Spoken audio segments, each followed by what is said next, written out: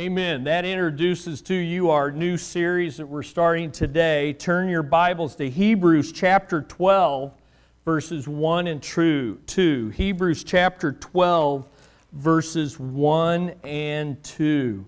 Follow along, if you would, as I read. Therefore, since we have so great a cloud of witnesses surrounding us, let us also lay aside every encumbrance and the sin which so easily entangles us, and let us run with endurance the race that is set before us.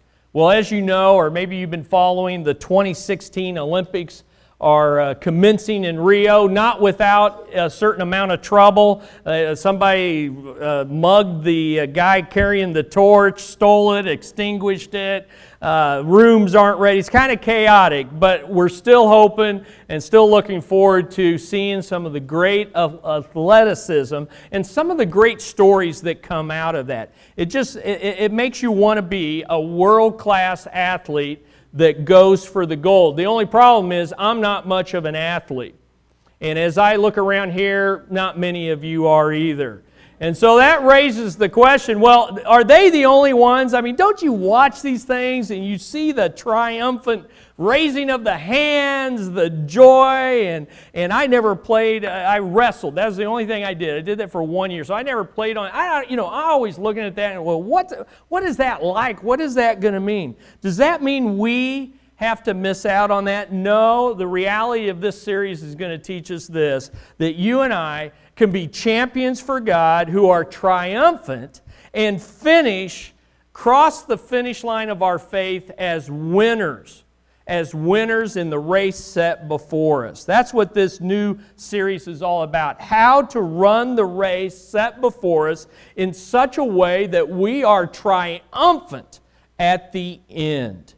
So, two things to get us into today's message, and it's this. What is the gold that we are going for? Is it a medal that can tarnish with time, be stolen by thieves, or hawked at a pawn shop when life gets tough? One of the most greatest tragedies of Heisman Trophy trophies and World Series and Super Bowl rings is they often get hawked at pawn shops because the athlete comes on hard times. But that's not what we're running for. That's not our goal. We're going for eternal rewards. We're going to receive greater glory. That's the goal. Greater glory from God in His coming kingdom. We're going to get things that are eternal and will last forever. Listen to 1 Corinthians 9:25. And everyone who competes for the prize is temperate in all things.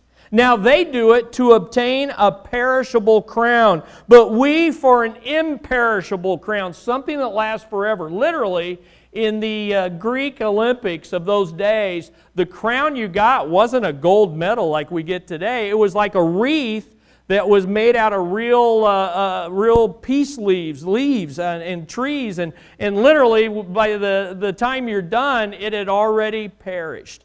And he's saying, look, we have something greater. In fact, in Matthew 25:21, the Lord shows us that one of the things that we're going to get, one of the things that we're running for is greater recognition in the kingdom.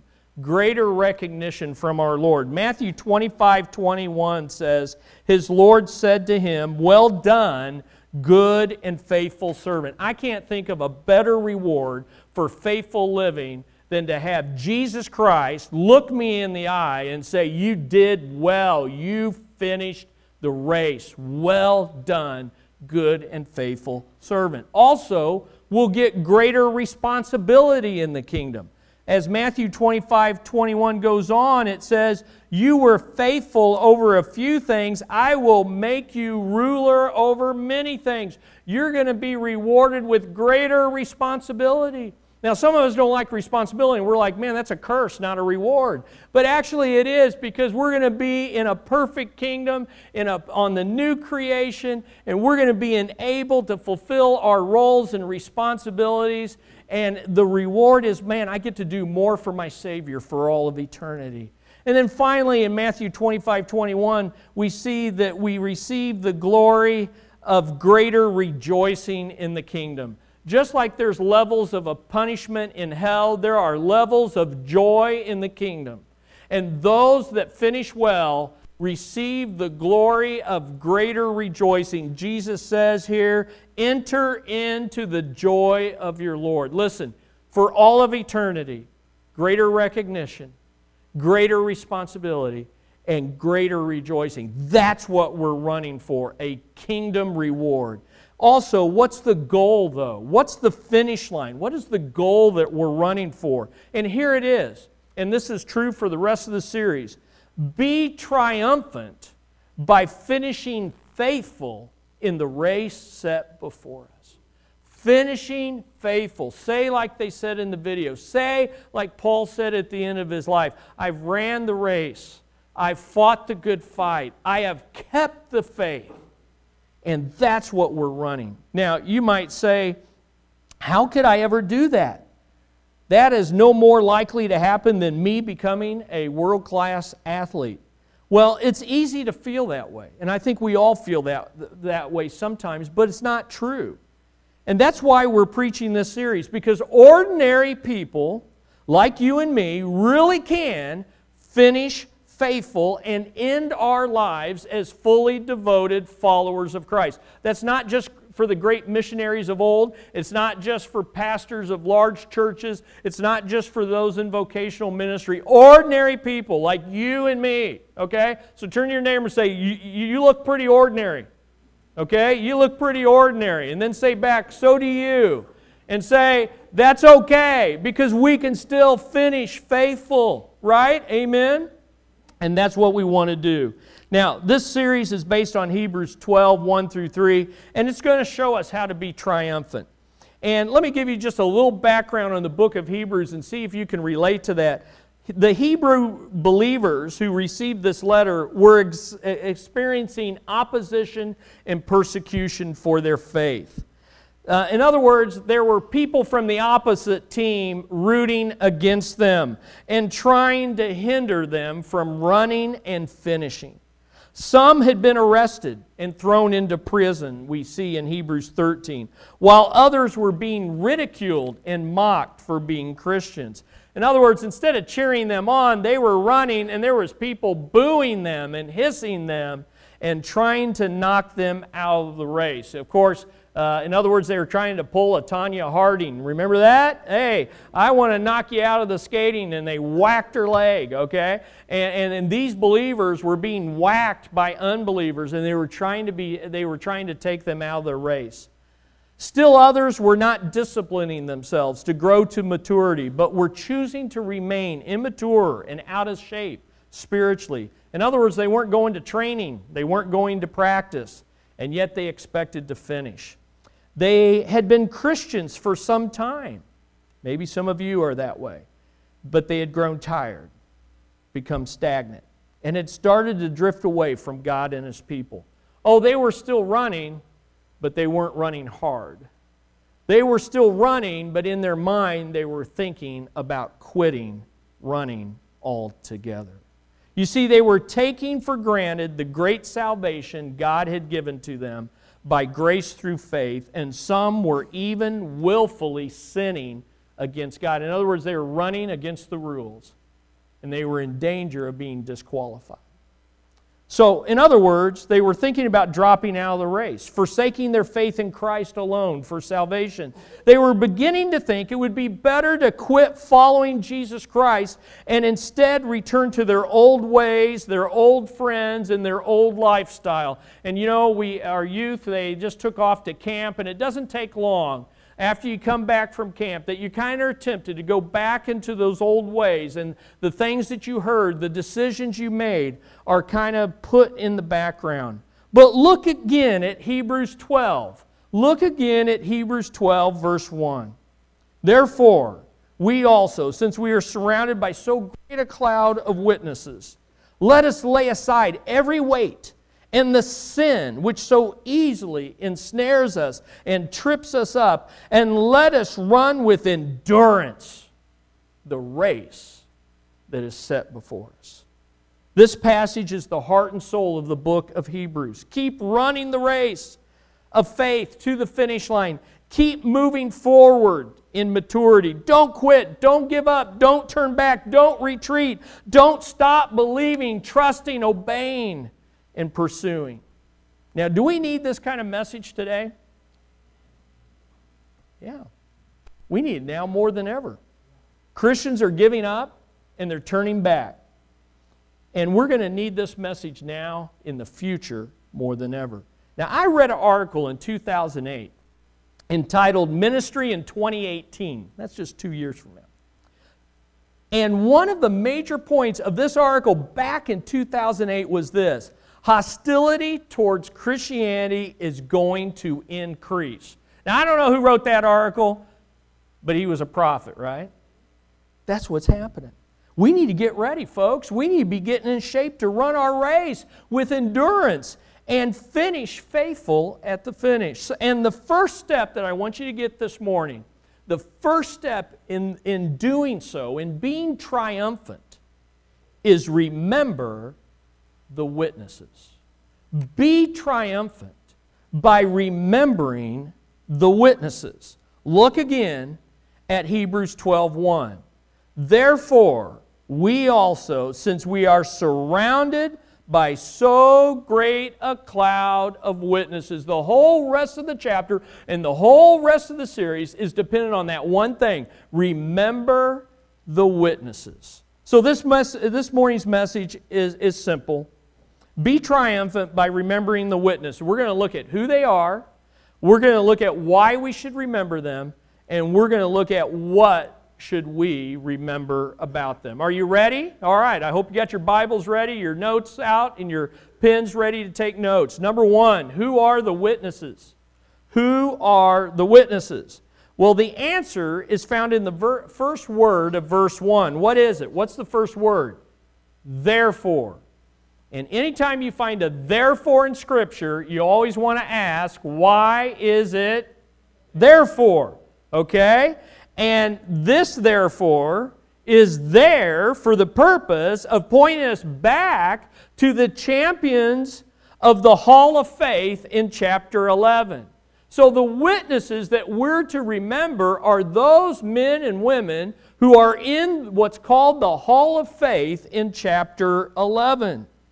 It's the Old Testament believers who lived and died by faith. It's Abel, Enoch, Noah, Abraham, Sarah, Moses, and all those who suffered and died, who, according to verse 38 of chapter 11, of whom this world was not worthy.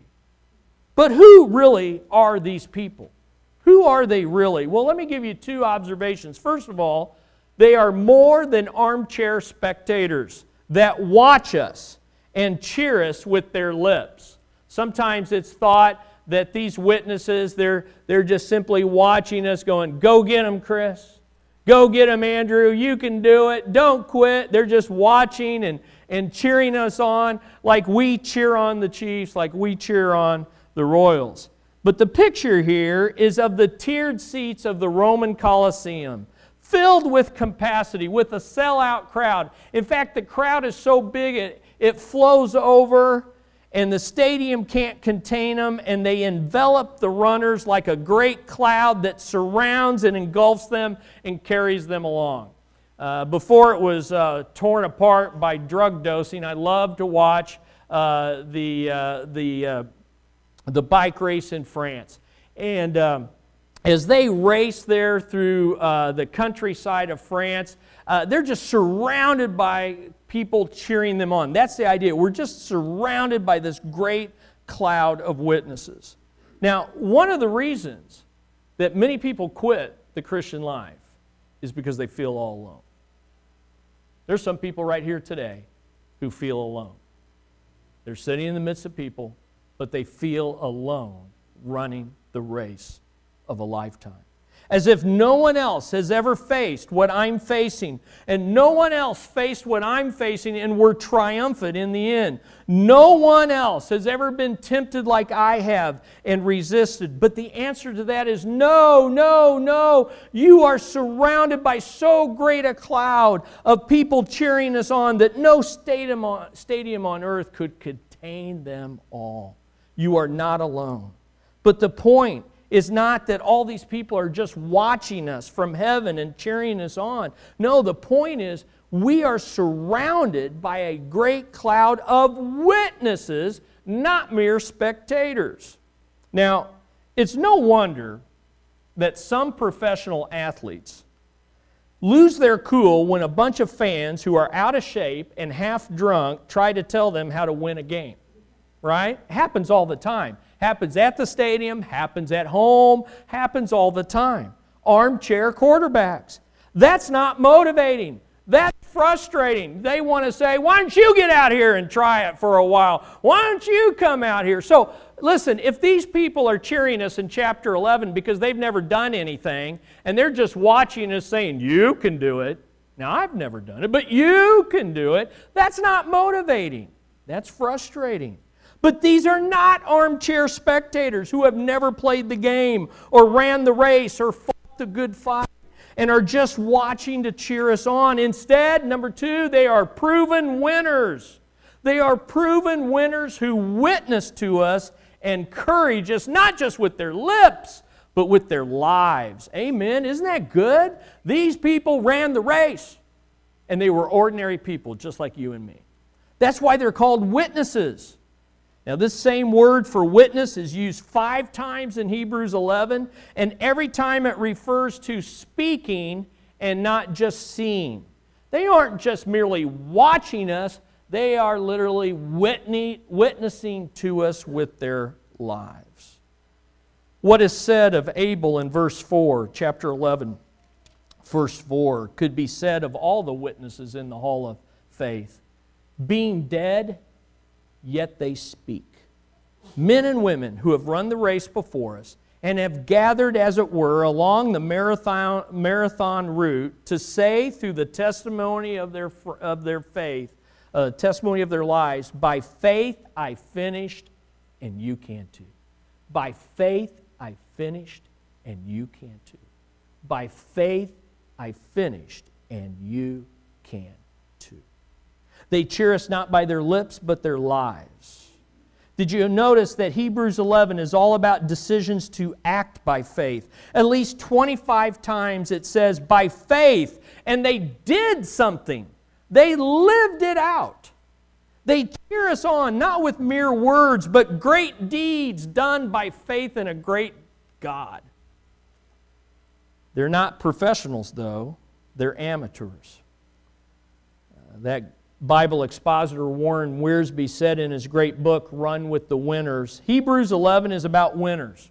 Ordinary people who discovered that the secret of staying on top is not talent, opportunities, or status, it's faith in God. These people were not perfect. They failed often. Some of them got on painful detours and had to be disciplined by God. But all of them reached their goals successfully and accomplished what God wanted them to do. Isn't that encouraging? In other words, they were triumphant by running in such a way that they finished. So who are the witnesses? Well, they're the people found in Hebrews 11. They're the people found in the rest of Scripture. Verse 32 says, time would fail to tell of all the people. They're the people found in Christian biographies. Listen, one of the most encouraging ways to finish faithful is to read Christian biography. Read those stories, the good ones. Not the holy stories where everybody seems sinless and walk on air and everything. No, read the real biographies that give you the warts and the sins and the failures and the personality quirks, and yet God used them mightily. In fact, who are these people cheering us on? There's some people that have sat in these pews who have gone on to be with the Lord. One of the benefits of staying in one church for a length of time in ministry is you get to see people live in their faith, and then you get to preach the celebration of their funeral, and you get to see that they finish faithful. And not all do, but many in these pews have done that. So the answer to the question, who are the witnesses? They are all those who died having ran the race, fought the good fight, and kept the faith. Now, why should we remember them? Why should we remember them? Well, because they're proven winners. They went for the gold of greater glory from God, and they're enjoying it right now. They ran for the goal, and they reached it. They crossed the finish line being fully devoted to the Lord Jesus Christ. But I want you to look at two reasons in particular. Why should we remember these people? The first one is this: because of God's witness about them. Their faith is real, and it's the only kind I reward. God witnesses about them before they witness to us. The winner is the one that God determines is the winner. You know, we don't get to die, come before the Lord and say, hey, I did pretty good, didn't I? Where's my gold? Where's my glory? Why aren't you saying anything? Why are you looking at me? I'm a winner. I am a winner, aren't I? You see, we don't get to determine whether we're winners or not. He determines it. He has to witness about us before we can witness to others. That is about finishing faithful. So take a look at that. Look at Hebrews 11:6. Hebrews 11:6. And without faith it is impossible to please Him.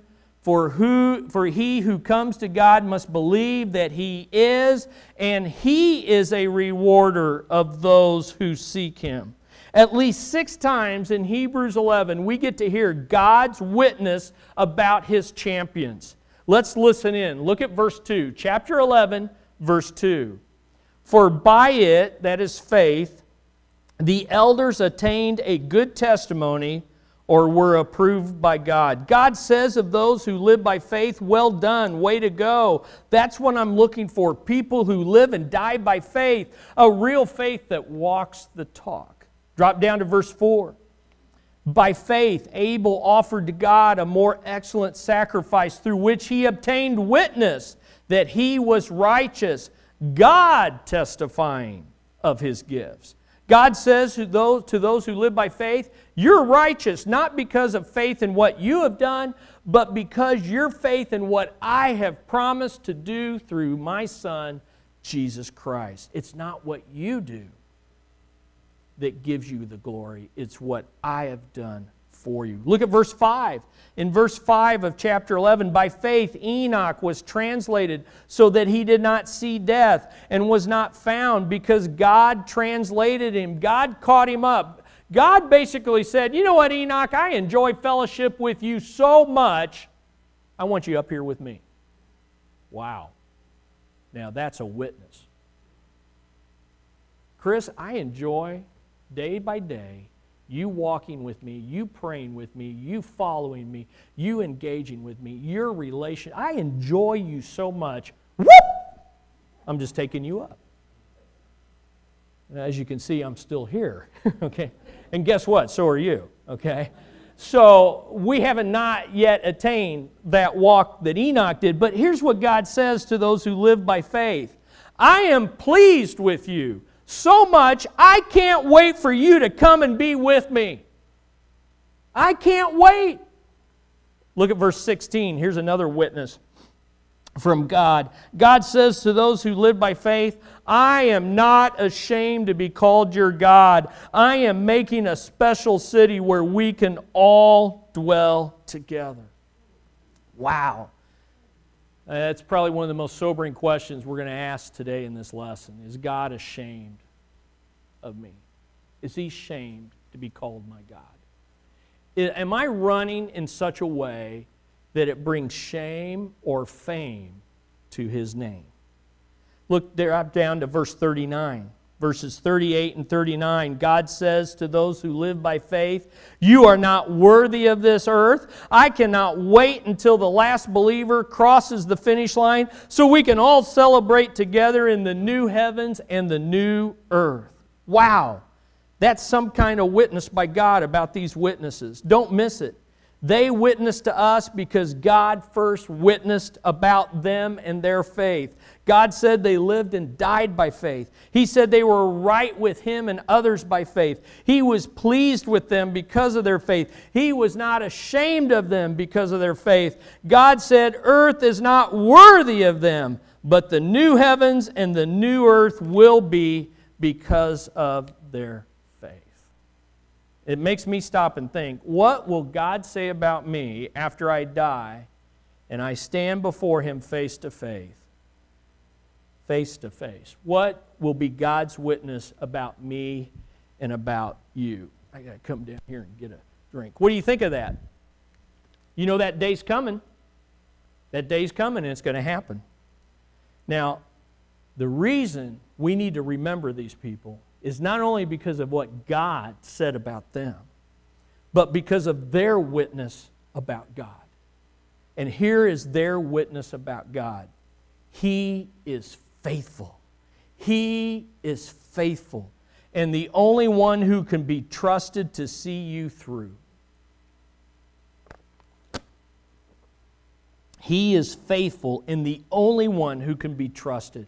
This is what Hebrews 11 is all about, and this is why we're supposed to remember the witnesses. So let me take you real quickly, through Hebrews 11. Abel is witnessing to us this morning.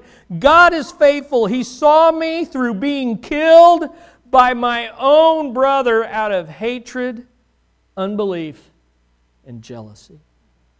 Enoch is saying to us this morning, God is faithful. He saw me through one of the most ungodly times on the planet right before God killed everyone through the flood except for Noah and his family.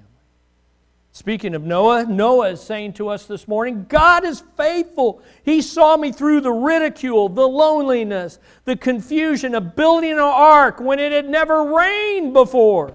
Hey, what are you doing there, Noah? I'm building an ark. Why? It's going to rain. What's that? Well, it's going to rain. What are you talking about? I don't know what that is. You're an idiot. You're a nut. You're a joke. Why are you wasting your time? Why are you giving to this effort? Why are you putting that energy in? He survived that. God took him through that. Abraham says to us in this passage, God is faithful. He saw me through leaving home to go who knows where, and I still have not gotten all that God's promised me, but He's been faithful.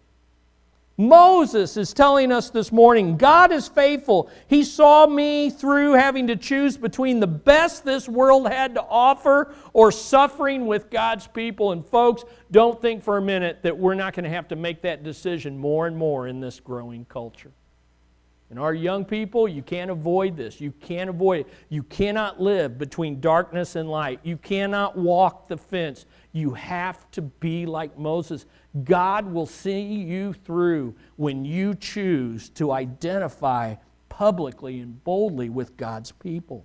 Rahab is here to tell us this morning, God is faithful. He saw me through having to choose between living in sin or being saved from my sins. Isn't that encouraging? These people are telling us, God is faithful, and He was faithful to me, and He will be faithful to you, because it's not based on who you are, it's based on what? Who He is. Who He is. So who are the witnesses? They're proven winners who witnessed to us from their lives. Why should we remember them? Because God's witness about them, their faith is real, and it's only this kind of living faith that I reward. And because their witness about God, that He is faithful, and He's the only one who can be trusted to see you through, and He will see you through to the finish. But what should we remember about them? So here's the last point. What should we remember about them? Most of us look for some excuse to drop out of the race. We focus on problems instead of possibilities. But whiners are never winners. Now, I didn't say Werners or Wainers. I said whiners are never winners. Okay? The witness of the winners in Hebrews 11 will not let us make excuses for dropping out of the race. Now, there are many things we could remember and many ways we could outline it, but to keep it simple, let's focus on 5 facts about faith in our faithful God. Remember these 5 facts, and you will be well on your way to being triumphant in the race of a lifetime. So let's look at that. When we put our faith in our faithful God and His Son, the Lord Jesus Christ, He cleanses from all kinds of sins. He cleanses from all kinds of sins. In other words, our past doesn't disqualify us from finishing faithful. See, a lot of people quit the race because they say, well, before I became a Christian, I had such a lousy life. Or maybe I came to Christ and I didn't live for Him for many years, and I somehow feel my past is a burden that will prevent me from finishing faithful. Well, let me tell you something about Hebrews 11. Every single man and woman who is named by God in His hall of faith is a sinner just like you and me. Are you ready? Noah, the drunk, is in the hall of faith. Abraham, the fearful liar who would sacrifice the good of his wife to save his own neck, he's in there. Sarah, who laughed at the promises of God when she was barren and He promised a child, she's there. Moses, who had an anger problem and even killed a man in anger, he's there.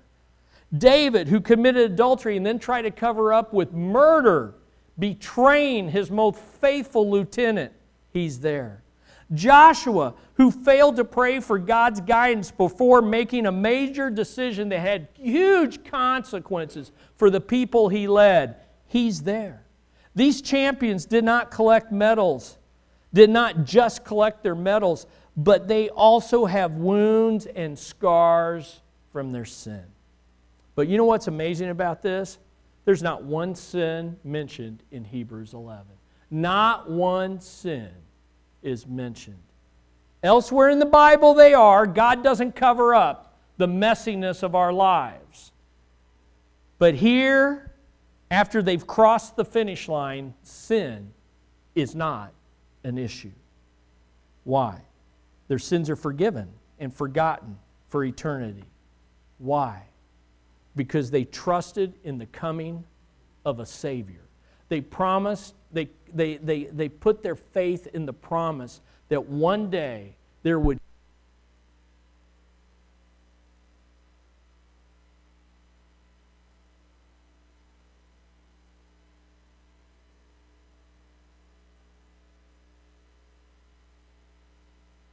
God's cleansed you from all your sins and given you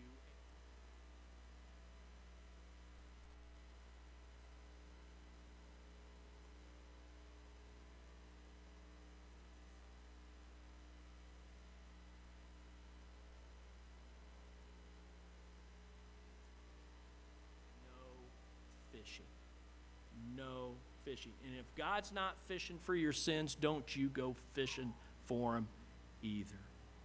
He has removed your sins as far as the east is from the west. And how far is the east from the west?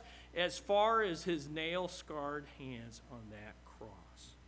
Remember that faith in our faithful God cleanses us from our past, and it's no longer excuse for quitting or giving up. Now, that's the first fact. Second fact is this. Remember that faith in our faithful God changes all kinds of people. Changes all kinds of people. One of the greatest things about remembering the witnesses is the variety of people God chooses to use. These people are each unique and different from one another. No two are alike in Hebrews 11. Turn to your neighbor and say, "You're different." And maybe you might want to say, "You're really different," okay? But that's okay, because every one of God's people in Hebrews 11 was different, unique. Did you see that by faith in Hebrews 11, God can make a champion out of a man or a woman, out of young and old, out of kings and commoners, out of the elite and the illegitimate, out of the rich and the poor, out of the great and the small, out of the gifted and the not so gifted. But they all had one thing in common. They dared to trust God to see them through to the end with a faith that finishes.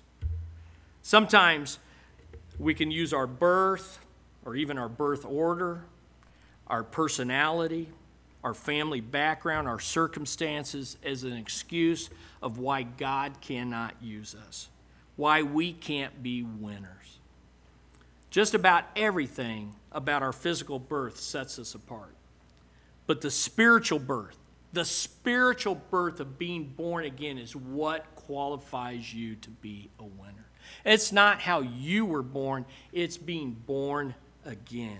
Faith doesn't depend on your birth order, your background, your degrees, your talents, your IQ, your job title, or your paycheck. It depends on just one thing.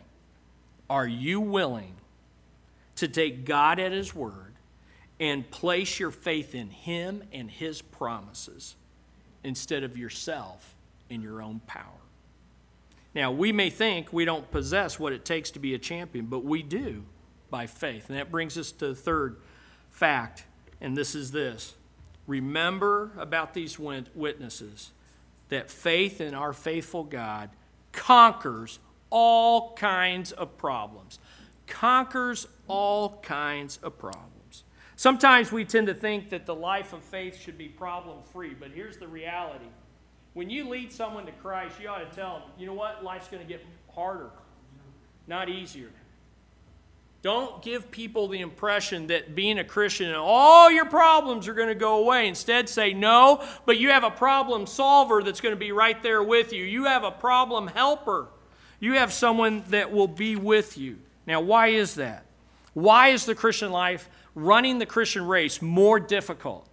Because we're running with God while the rest of the world is running which way? Away from God.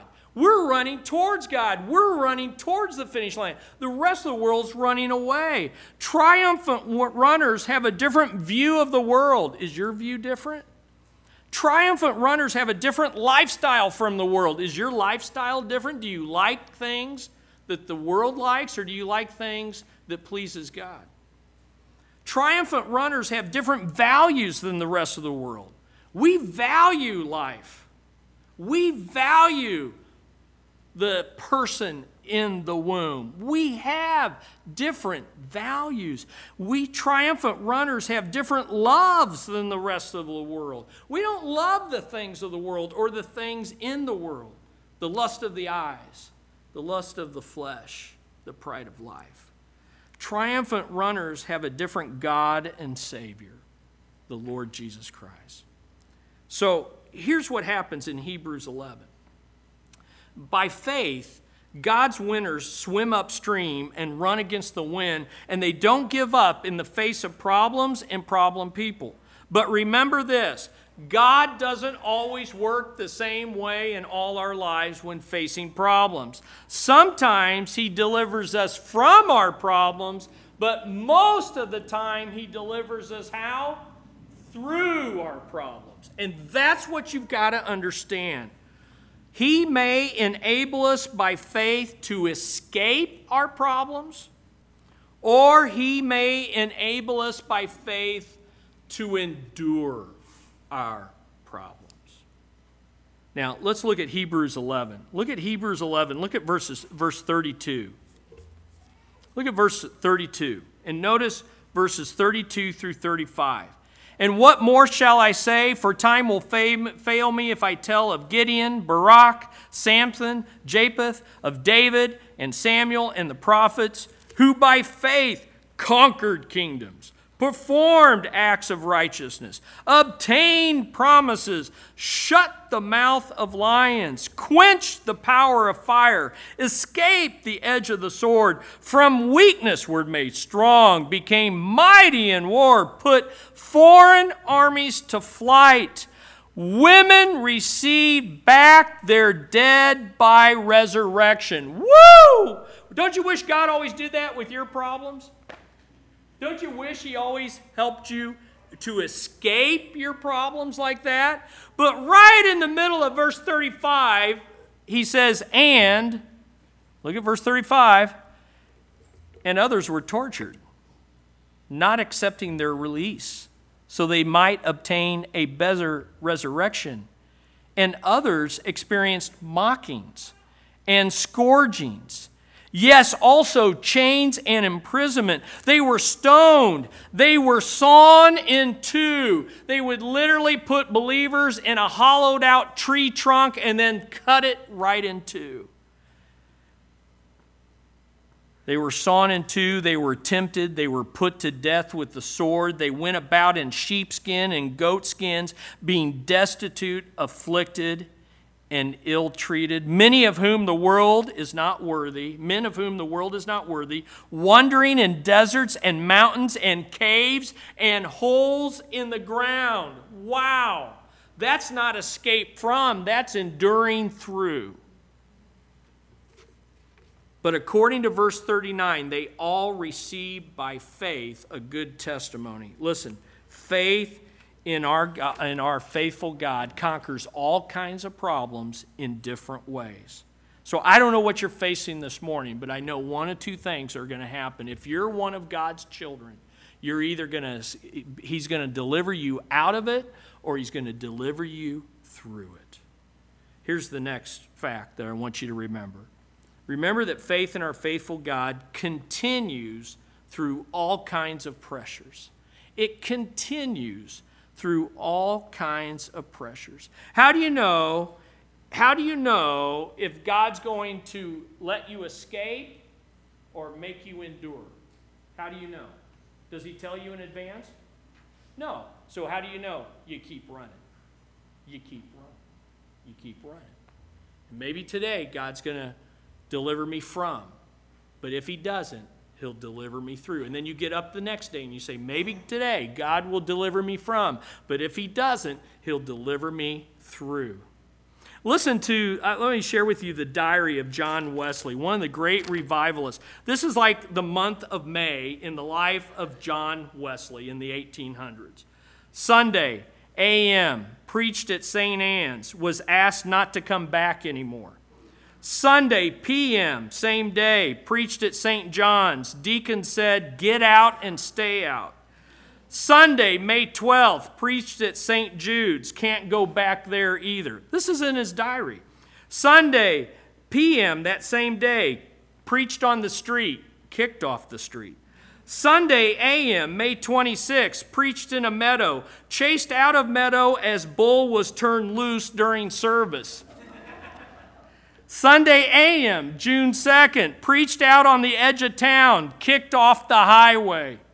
Sunday p.m., that same day, afternoon, preached in a pasture. 10,000 people came out to hear me. So you just don't know. You keep running.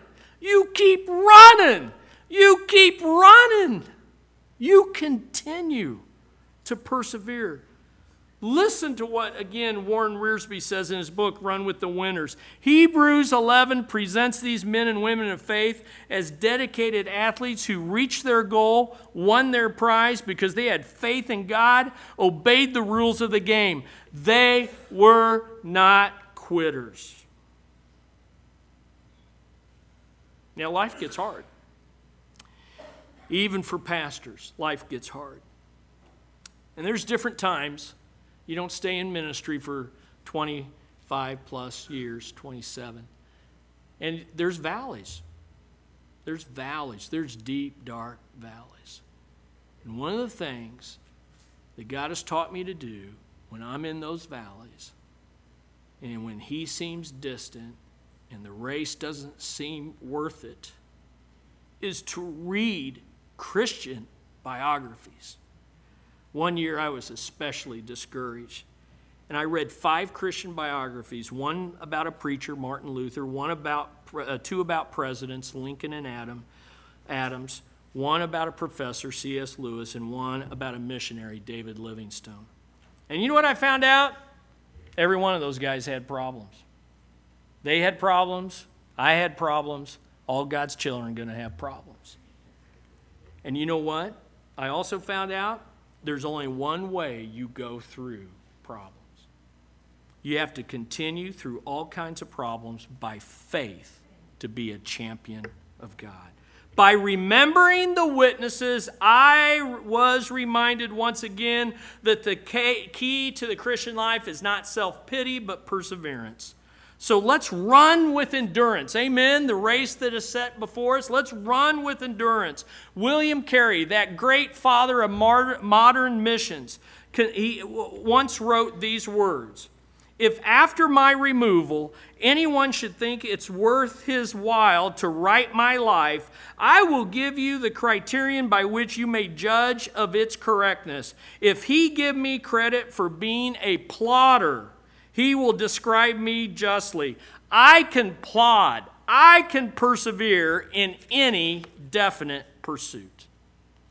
Final fact is this: remembering that faith in our faithful God creates all kinds of potential. Listen, none of those people, it creates all kinds of potential. None of the people in Hebrews 11 thought they were going to be in Hebrews 11.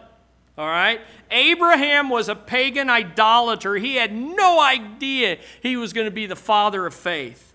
David, that little shepherd boy, had no idea he would become God's king in a covenant with him forever, that his sons should sit on the throne.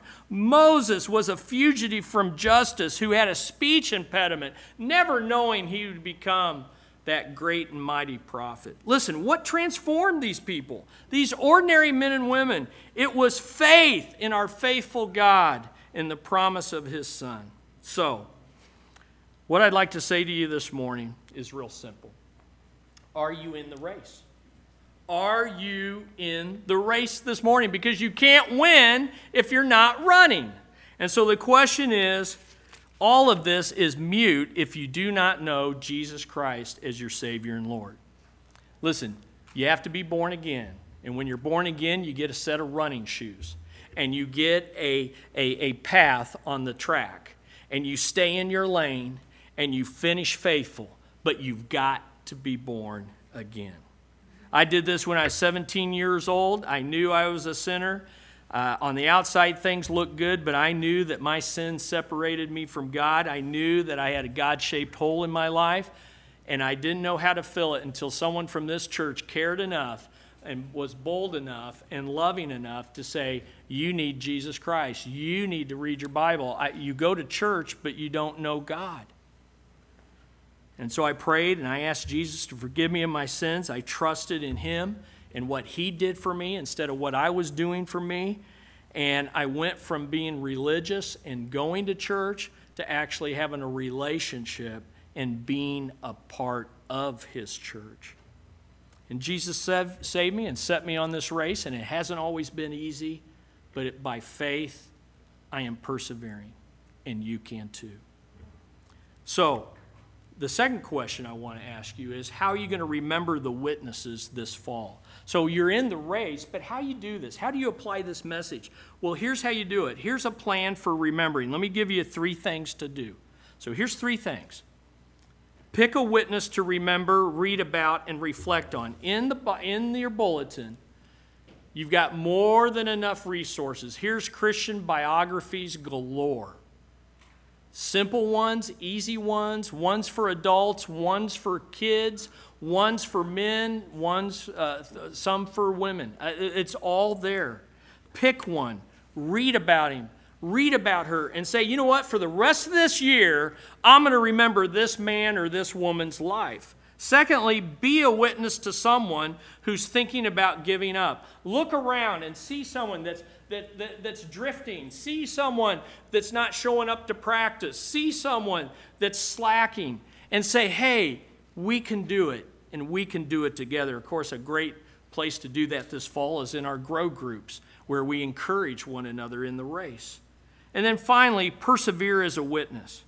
What is God asking you to be or do by faith that you're neglecting? What specifically has God been speaking? I'm not talking about just this message, but in the previous weeks, the previous months, that you've been delaying, that you've been ignoring, or let's be honest, sometimes we just flat telling God, I don't want to do that. Whatever that is, why not today, by faith, say, you know what, Lord, I'm going to be and do what you want me to be and do. I'm going to run, and I'm going to run hard all the way to the finish. With your heads bowed, we want to go into our response time, and it's real simple. Are you in the race? If not, why not get in it this morning? Why not accept the Lord Jesus Christ? There in your notes, if you aren't sure that you know him, is a prayer by which you can express your desire to cross from unbelief to belief, to cross from darkness to light, to be out of the race and actually getting into the race of the Christian life. If you make that decision today, I want to know about it. Our church wants to know about it. You can let me know. We can have people help you. But it's really just simple. You just say, Lord, I know I'm a sinner, and I know I can't do this alone. I know I can't do this at all. I know I'm worthy of your wrath and your judgment. I'm separated from you. My sins are standing in my way. But Jesus said that he took my sins. And Jesus rose from the dead, showing that you can forgive and give life to the dead. I want to be your child. I want to be in your race. Maybe you're here and you're born again, but you're saying, you know what? I came in here today thinking about quitting. If that's you and you want me to pray for you, no one's looking around. Just raise your hand. If that's you and you said, you know what? I came in here thinking I'm going to quit, but I need prayer. I was encouraged today. I just pray for me. If that's you, I will pray for you. I will pray for you. Father, we come before you, and wow, we're challenged by the heroes in chapter 11. But Lord, I want my name to be there, and I want everyone here for their name to be there, to be triumphant. May we, as we have this time of response, do business with you. In Jesus' name, amen.